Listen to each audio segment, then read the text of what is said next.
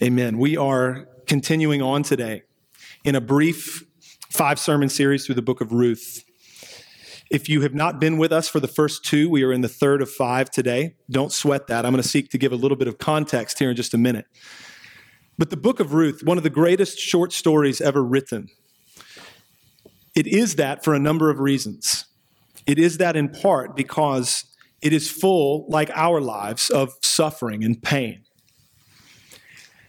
And at the same time, in the midst of that suffering and pain, and through it, we see the character of our God, who is a redeemer. There is redemption all over this short book. There are types and shadows and pointers to what is coming in the Lord Jesus Christ all over the place in Ruth. Now, that is true. The types and shadows and pointers to Christ, that is true of the entire Bible. Consider this regarding the law of God. For since the law was but a shadow of the good things to come, instead of the true form of these realities, it can never, by the same sacrifices that are continually offered year after year, make perfect those who draw near. But when Christ had offered for all time a single sacrifice for sin, he sat down at the right hand of God. For by a single offering, he has perfected for all time those who are being sanctified. In other words, the law was ultimately about Jesus. What about the tabernacle and the priesthood? Consider these words. They serve as a copy and a shadow of the heavenly things. For when Moses was about to erect the tent, he was instructed by God, saying, "See that you make everything according to the pattern that was shown you on the mountain." But as it is, Christ has obtained a ministry that is as much more excellent than the old, as the covenant he mediates is better, since it is enacted on better promises. In other words, the tabernacle and the priesthood were ultimately about Jesus. What about the tabernacle and the priesthood and the sacrifices and the whole thing? Consider these words. But when Christ appeared as a high priest of the good things that have come, then through the greater and more perfect tent, not made with hands, that is, not of this creation, he entered once for all into the holy places, not by means of the blood of goats and calves, but by means of his own blood, thus securing an eternal redemption. Saints, this stuff is why Jesus said, "You search the scriptures because you think that in them you have eternal life, and it is they that bear witness about me." They do. The entirety of the scriptures bear witness to Jesus Christ. So let's look to them now together. Open your Bibles to Ruth chapter 2, if you've not already done so. The conscientious among us might be ahead of us already. While you're flipping to Ruth chapter 2, just a brief word of context where we've been, especially for those of you who might not have been here the last couple of weeks. Historically, the account of Ruth takes place in the time of the Judges. We've considered how that was a time of lawlessness and apostasy. It was not a good season in Israel's history. We read in the very beginning of Ruth chapter 1 that there was a famine in the land of Judah. We thought about this, how the Lord had promised under the old covenant, under the Mosaic covenant, to bless his people for obedience, but how he had also said that curses and judgment would come for disobedience. One of the things that he said he would do if his people broke his law is he would make the sky above them like metal, right? And the earth beneath them like iron. In other words, the land would not bear food. We read about Naomi, married to a man named Elimelech, who left the promised land to go to a foreign country with her husband and with her 2 sons. They get there and sojourn in the land of Moab. Her husband dies. Then her sons marry Moabite women, foreign women, and her sons die. So Naomi is left with 2 daughters-in-law, one named Orpah, one named Ruth. Naomi hears that God has visited his people and has given them food. So she's going to return to Judah. She's going to return to Bethlehem. As they're making their way, she and her two daughters-in-law, she seeks to dissuade Orpah and Ruth from coming with her. She lays it on thick. She says, look, effectively this, God is against me. He has assaulted me. There are no prospects for you if you come with me. No prospects of family, no prospects of marriage. You would be far better off to go back to your own land, to your people, and to your gods. Ruth, for her part, persists, and Naomi eventually gives up and just stops talking to her. They're going to go together to Judah, to Bethlehem. So they do. When they arrive, the town is abuzz. Not a huge place. Right? People were aware, certainly when Naomi and her household left. She's been gone for some time. When she gets back, the people are like, is this Naomi? Naomi, is that you? To which she responds, don't call me Naomi. Naomi's name means pleasant. She says, don't call me that. Call me Mara, which means bitter, because that is how God has dealt with me. The Almighty has been very bitter in his dealings with me. I went away full from this place, and I have come back with absolutely nothing. I've come back empty. Things are bad in Naomi's world. They're not great in Ruth's either. But there's a ray of hope, a ray of grace at the very end of Ruth chapter 1. The barley harvest is beginning, which is where we'll pick up today in Ruth chapter 2. I'm going to read the entirety of Ruth 2, verses 1 to 23, before we consider it together. This is the word of God.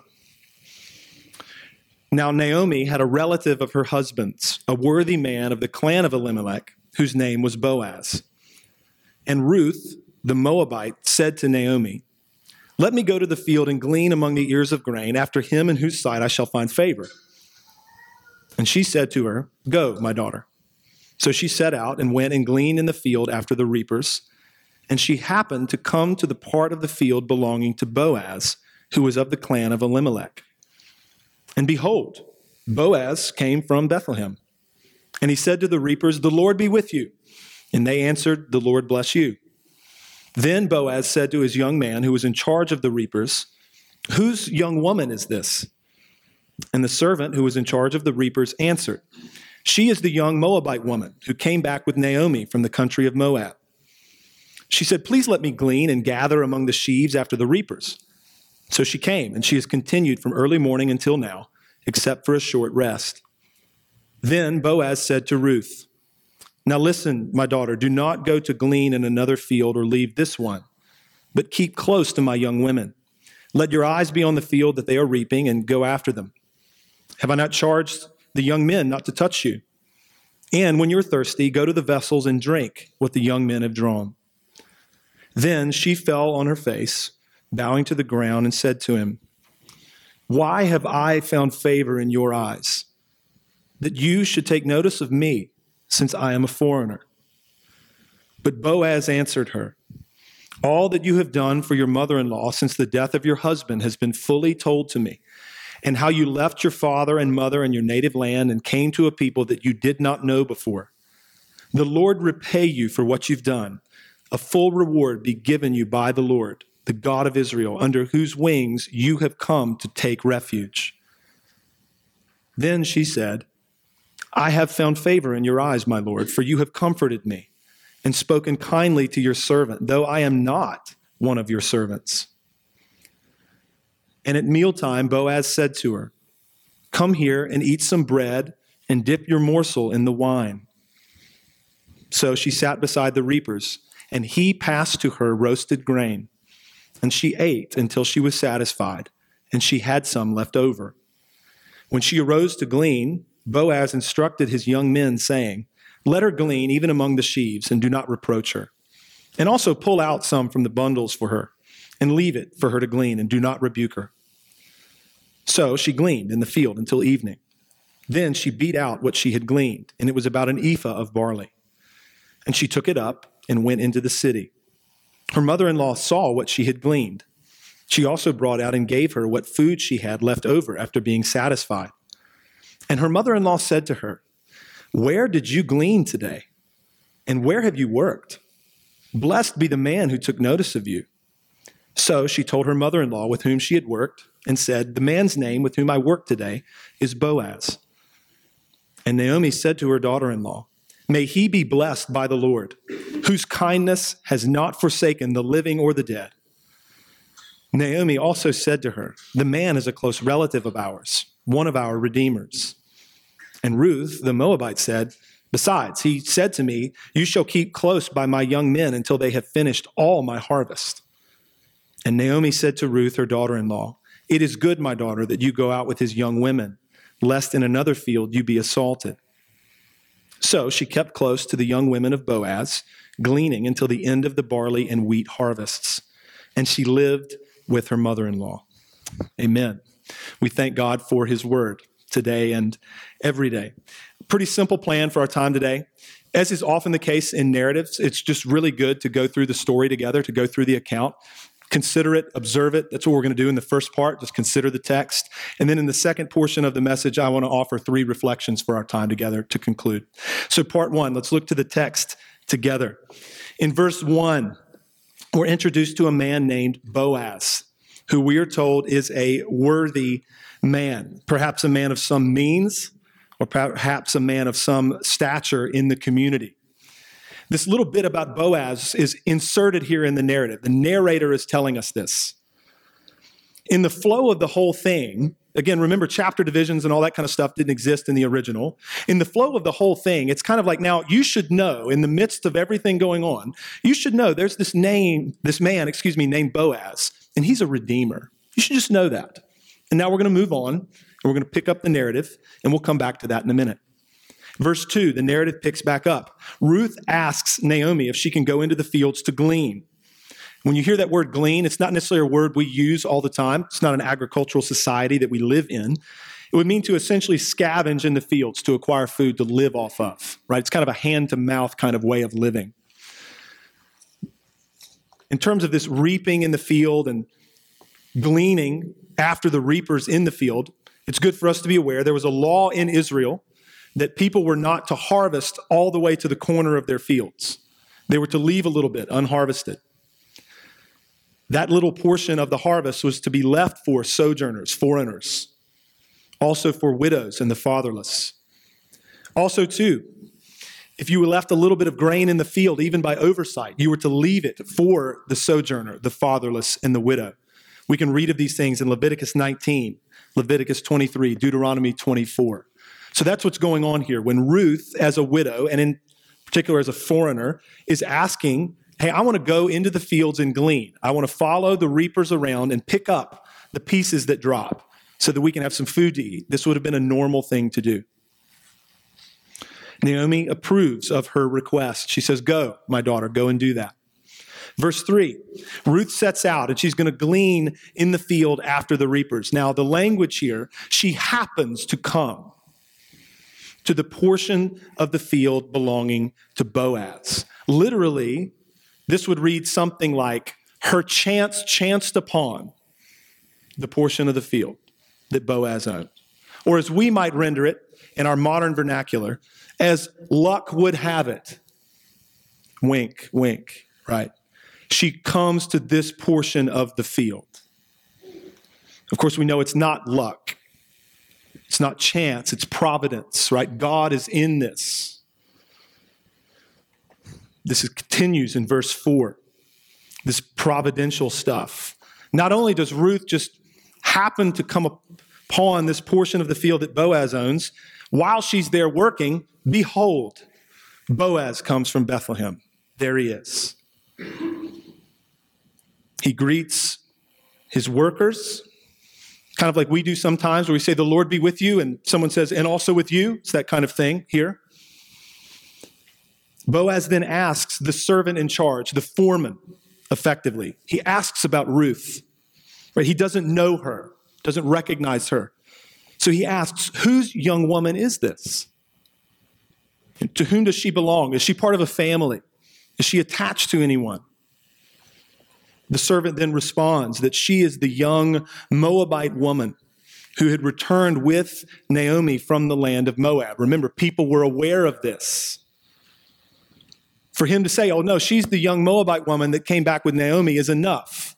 The town was aware. You remember the town was abuzz when Naomi arrived with Ruth back in chapter 1.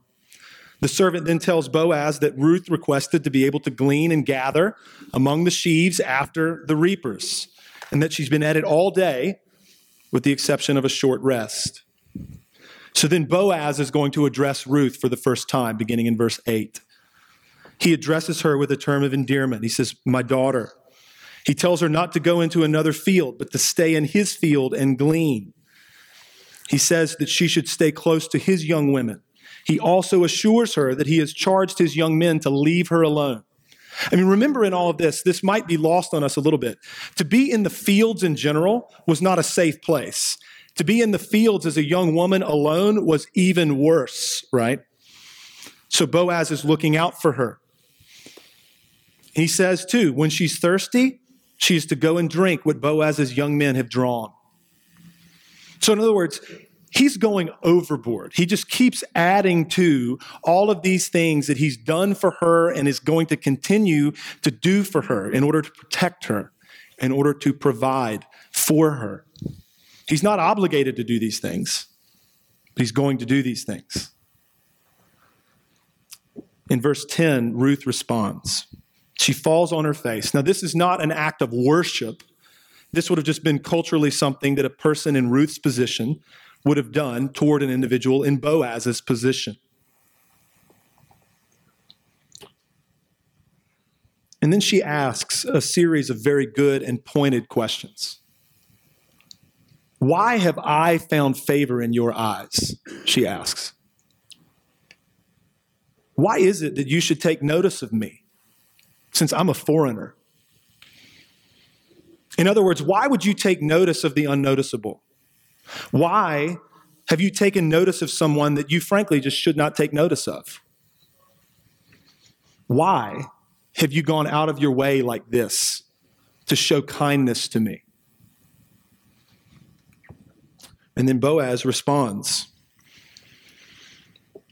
He says, all that you have done for your mother-in-law since the death of your husband has been fully told to me, and how you left your father and mother and your native land and came to a people that you did not know before.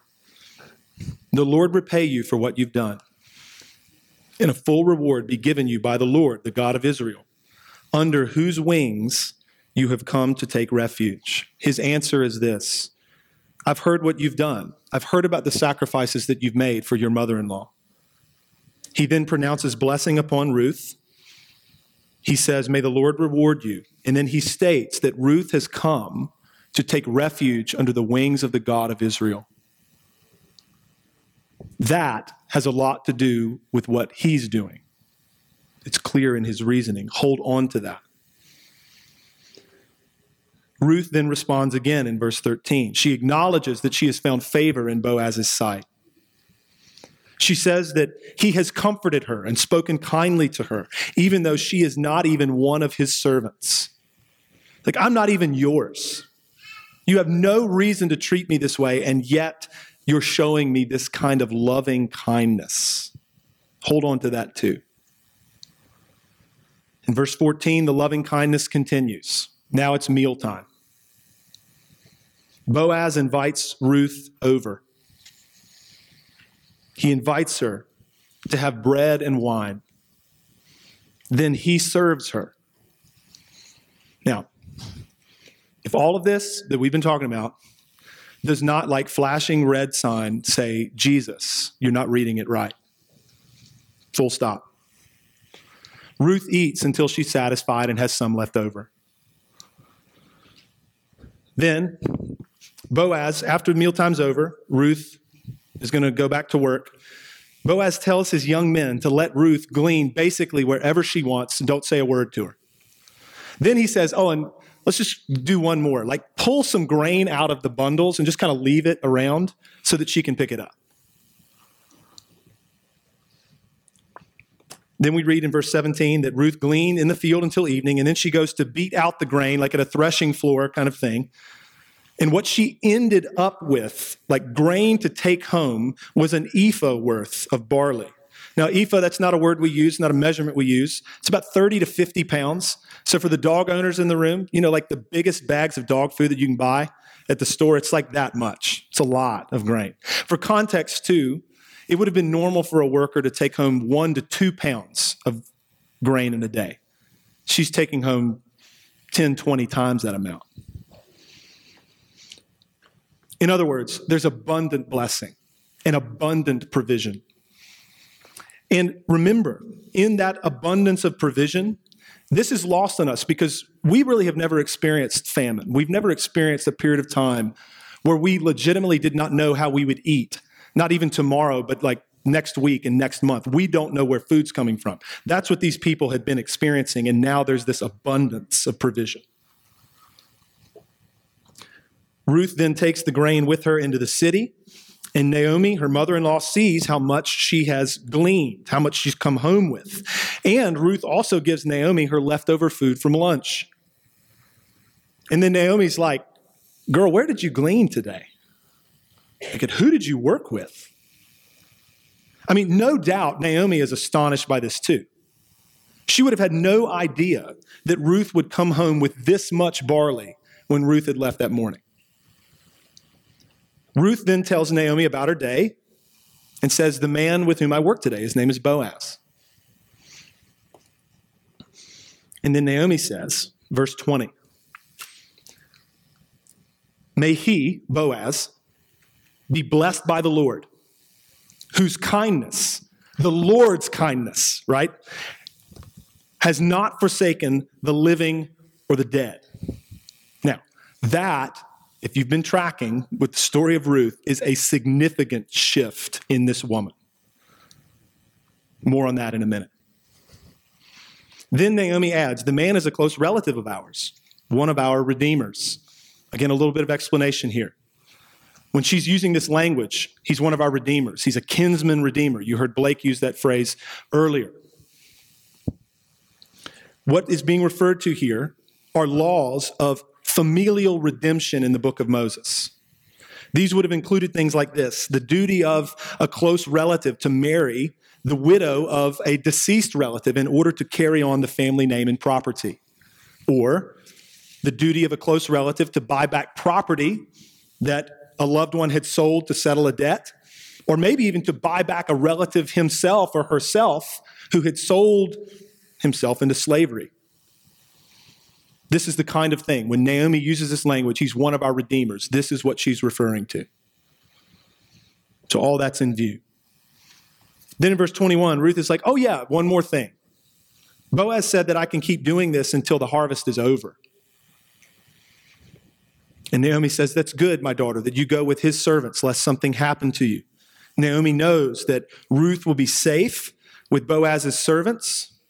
And it's clear, because of Boaz's kindness to them, that not only do they have all this grain today, but they're going to continue to have provision.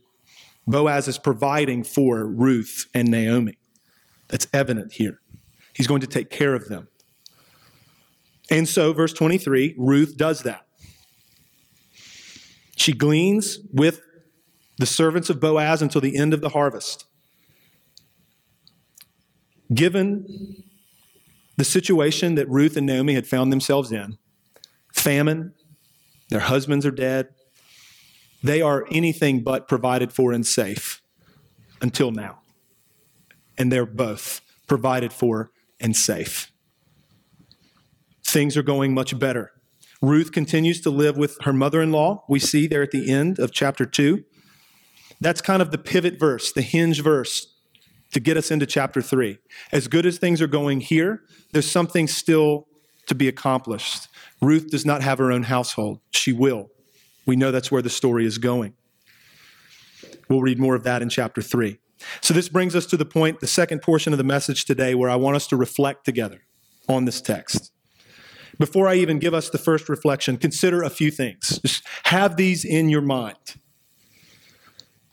Ruth, she's a foreigner, not a part of the covenant people of God by birth. And she's a widow. In other words, in this context, she has no status. She's utterly dependent. She is, even as she put it, not a person to take notice of. And then there is Naomi, who is so bitter that she can't even see straight, let alone do anything about her condition. And so, even as we're going to reflect together along these lines, may we be mindful that we are in need of a Redeemer who takes notice of those who aren't worthy. We too are in need of a Redeemer who alone can do for us what we could never do for ourselves. And God has given us such a Redeemer. And we thank him for that. Reflection number 1. Boaz in this account serves as a type of Christ. Say that again. Boaz in this account serves as a type of Christ. Now that's a theological term I'm using. When I say he's a type of Christ, I mean Boaz points to Christ, and he points to what some of the things that Christ would come and do for us. So in Boaz, and in what Boaz does for Ruth, we see a picture of Christ and what he would come to do for us.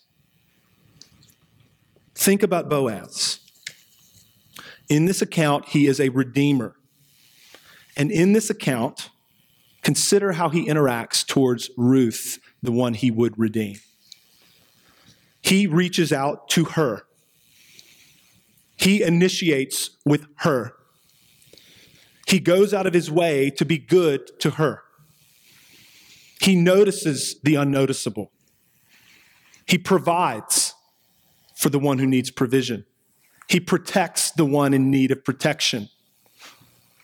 And then, as if those things were not enough, he invites her to his table.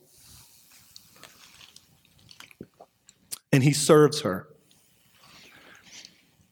bread and wine, and Ruth feasted and was satisfied. Now there's an image for the church. The Lord Jesus has also sought us out. While we were yet what? Sinners. Christ died for us. We were not worthy. We still are not worthy in and of ourselves. Let's get that straight. The Christian life is not a project of turning yourself into the kind of person that God would have been happy to save in the first place. He justifies the ungodly by faith. We don't deserve his favor, and yet he loves us. Why? The answer can only be found within him, his character as a redeemer. He loves us because he loves us. And he gave himself for us. And he has invited us to his table. He too has given us bread and wine. He too serves us there. In that meal, we are nourished and sustained and satisfied. In that meal, we are comforted. Now, as they were eating, Jesus took bread, and after blessing it, broke it and gave it to the disciples and said, "Take, eat, this is my body." And he took a cup, and when he had given thanks, he gave it to them, saying, "Drink of it, all of you, for this is my blood of the covenant, which is poured out for many for the forgiveness of sins. I tell you, I will not drink again of this fruit of the vine until that day when I drink it new with you in my Father's kingdom." Beloved, we will feast with Christ in the new heavens and the new earth. It would be a great day. And between now and then, he has given us his supper, the supper in which we participate in his body and in his blood, in the bread that we break and the cup that we drink. The supper in which we feed on Christ and all of his merits by faith. In it, the supper, the Lord seals on our consciences the promises of his goodwill toward us in order to sustain the weakness of our faith. That's John Calvin. Or as Gerard Weiss wrote, the promise of God in Christ Jesus is of such extraordinary magnitude that it seems almost impossible that it also applies to someone like me. Therefore, the Lord, by means of his supper, stamps the seal of confirmation upon this promise.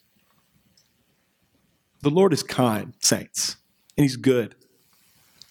See, he knows that we're weak. He knows that we lack love and we lack faith. And so he gives us things like his table, that we may come and be nourished, that we might receive what our love and faith might lack. We will come to this table later, and may we all be encouraged and comforted that as surely as we put the bread and the cup in our mouths, Christ died for us. Amen? Amen. Second reflection. Naomi, in this account, is repented by God's loving kindness. I'm going to say that again. Those words are intentionally chosen. Naomi is repented by God's loving kindness. Now, dead giveaway moment. She doesn't repent herself. God repents her. All right, so we're going to think about this together. Look at verse 20. Naomi says to her daughter-in-law, in the aftermath of everything that's happened, Ruth has come home with a boatload of grain, and she's just found out Boaz is the one who gave her that. Naomi says, may he, Boaz, be blessed by the Lord, whose kindness has not forsaken the living or the dead. And when she's talking about whose kindness, she's talking about the Lord. The Lord's kindness has not forsaken the living or the dead. Now, that is a massive shift in this woman's outlook. Like, it's one of those things about snap your neck. It's such a change, right? Consider just the latter verses of chapter 1, verse 20. She says to the people who are like, Naomi, girl, is that you? Is that you? You're really back. She says, don't call me Naomi. Call me Mara. Naomi means pleasant. Mara means bitter. And that's how God has dealt with me. He has caused me to come back empty, even though I left here full. Why call me Naomi when the Lord himself has taken the stand to testify against me? He is against me, yo. That's what she's saying. And he's brought calamity upon me. He's done nothing good to me.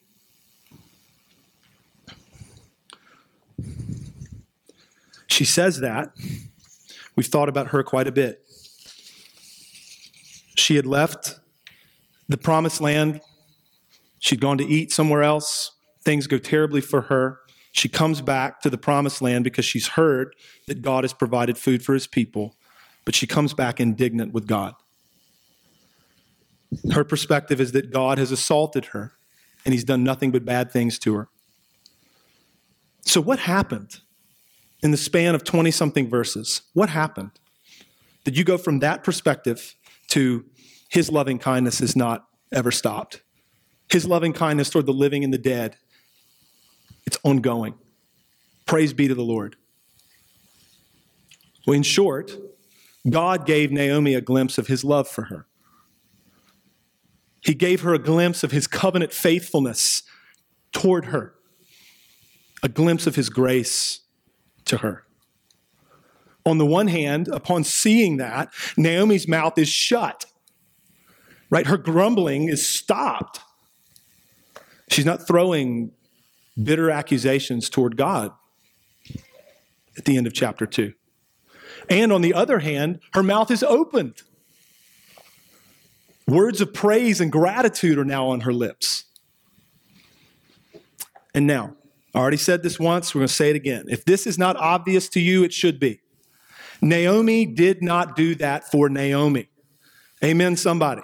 God did that.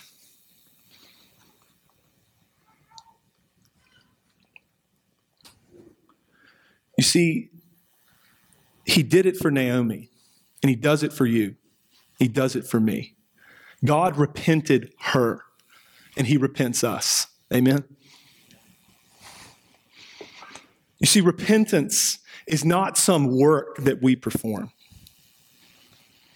It's a gift that the Lord gives to his people. It's not an emotion. A lot of times when we talk about repentance, we talk about it like it's this emotion or this feeling that we stir up within ourselves. It's not that. It is a turning that the Lord enacts within us. And that turning is always from ourselves and toward Christ. Like the shepherd in Luke 15, right, that goes out after the lost sheep, so Jesus comes after us. We stray, we go our own way, we do what's right in our own eyes, and he pursues in order to restore. Perverse and foolish oft I strayed, but yet in love he sought me, and on his shoulder gently laid, and home rejoicing brought me. Lost sheep, saints, don't find their own way home. It takes a search and rescue mission. And Christ is the seeker. We are the found. This is what happened for Naomi. And how many times has it happened in your life? How many times has it happened in mine? Thanks be to God. This account, this portion, is a wonderful illustration of Paul's words in Romans 2, that the kindness of the Lord is meant to lead us to repentance. That doesn't compute for us. If you have a whack definition of what repentance is, it's not going to make any sense. The kindness of the Lord is meant to lead us to repentance. How so? It's like the lost son in Luke 15. It's the love of his father that ultimately and finally repents and restores that son. He knew he was wrong.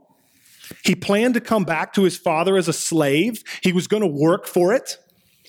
He was going to do something to make it all okay.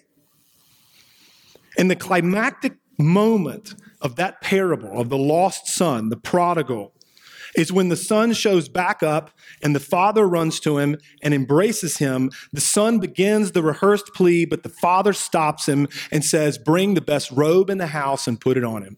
Give him a ring for his hand and shoes for his feet. Bring the fattened calf and kill it. We're going to celebrate because my son was dead and he's now alive. He was lost and now he's found. That's the moment. The father's love restored his son.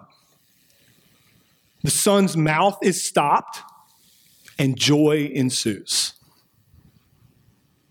May God give us grace that we would see him this way.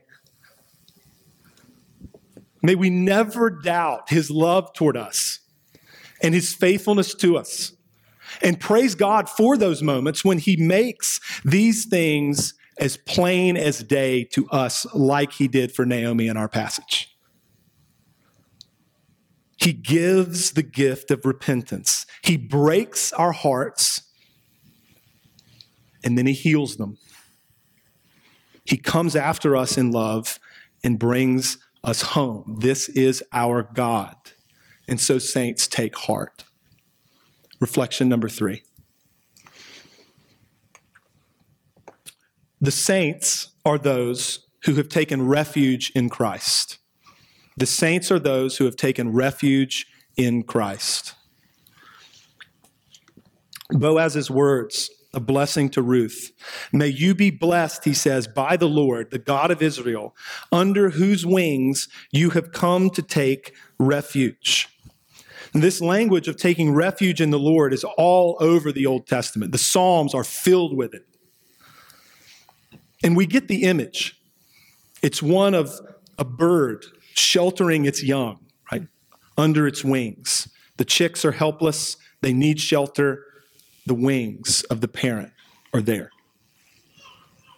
In Ruth's case, she had left her homeland and her gods to seek refuge in the Lord. And what a refuge he is. Christians are not people who are really good at keeping rules. Christians are not people who have it all figured out. Christians are not people who have it all together.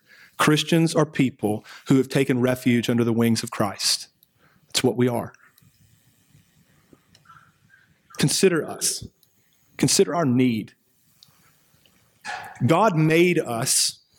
He made us in his image. He gave us his law. His law is good. His law is perfect. His law is upright. The problem with it is that we're none of those things. After the fall of man, we're plunged into sin. We have a nature that is corrupt. We are inclined toward evil. And we break God's law. It's what we do. And so, the holiness of God's law, the righteousness of his law crushes us. It condemns us. It's our death sentence because we are sinners. We are ones who have broken all of God's commands. If you don't think that's you, with all due respect, you're wrong. None of us have ever, alongside that, not only broken all of God's commands, we've never really kept any of them. You start with the first one. We're to have no other gods before him. Or as the prophets would summarize it, as Christ would summarize it, love the Lord your God with all your heart, soul, mind, and strength. Not one person in this room has done that for 5 seconds. The law crushes us. We've never kept a single one of God's commandments as we should. We have broken all of them.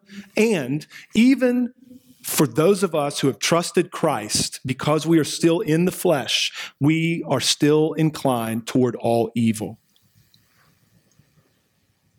We want to do good. We often fail to do so. We want to refrain from sin. We often find ourselves sinning. Like John Newton wrote of himself, I am a riddle unto myself, a heap of inconsistence. It's like, bro, you're reading our mail. It's true of me. It's true of you. We, because of our sin, in light of God's law, rightly deserve to face his judgment. We, like Ruth before Boaz, have no standing in ourselves before God. We are not even worthy to be called his servants. So what hope then do we have? What hope could there be for sinners like you and me? It is that while we were still sinners, Christ died for us. It is that God justifies the ungodly.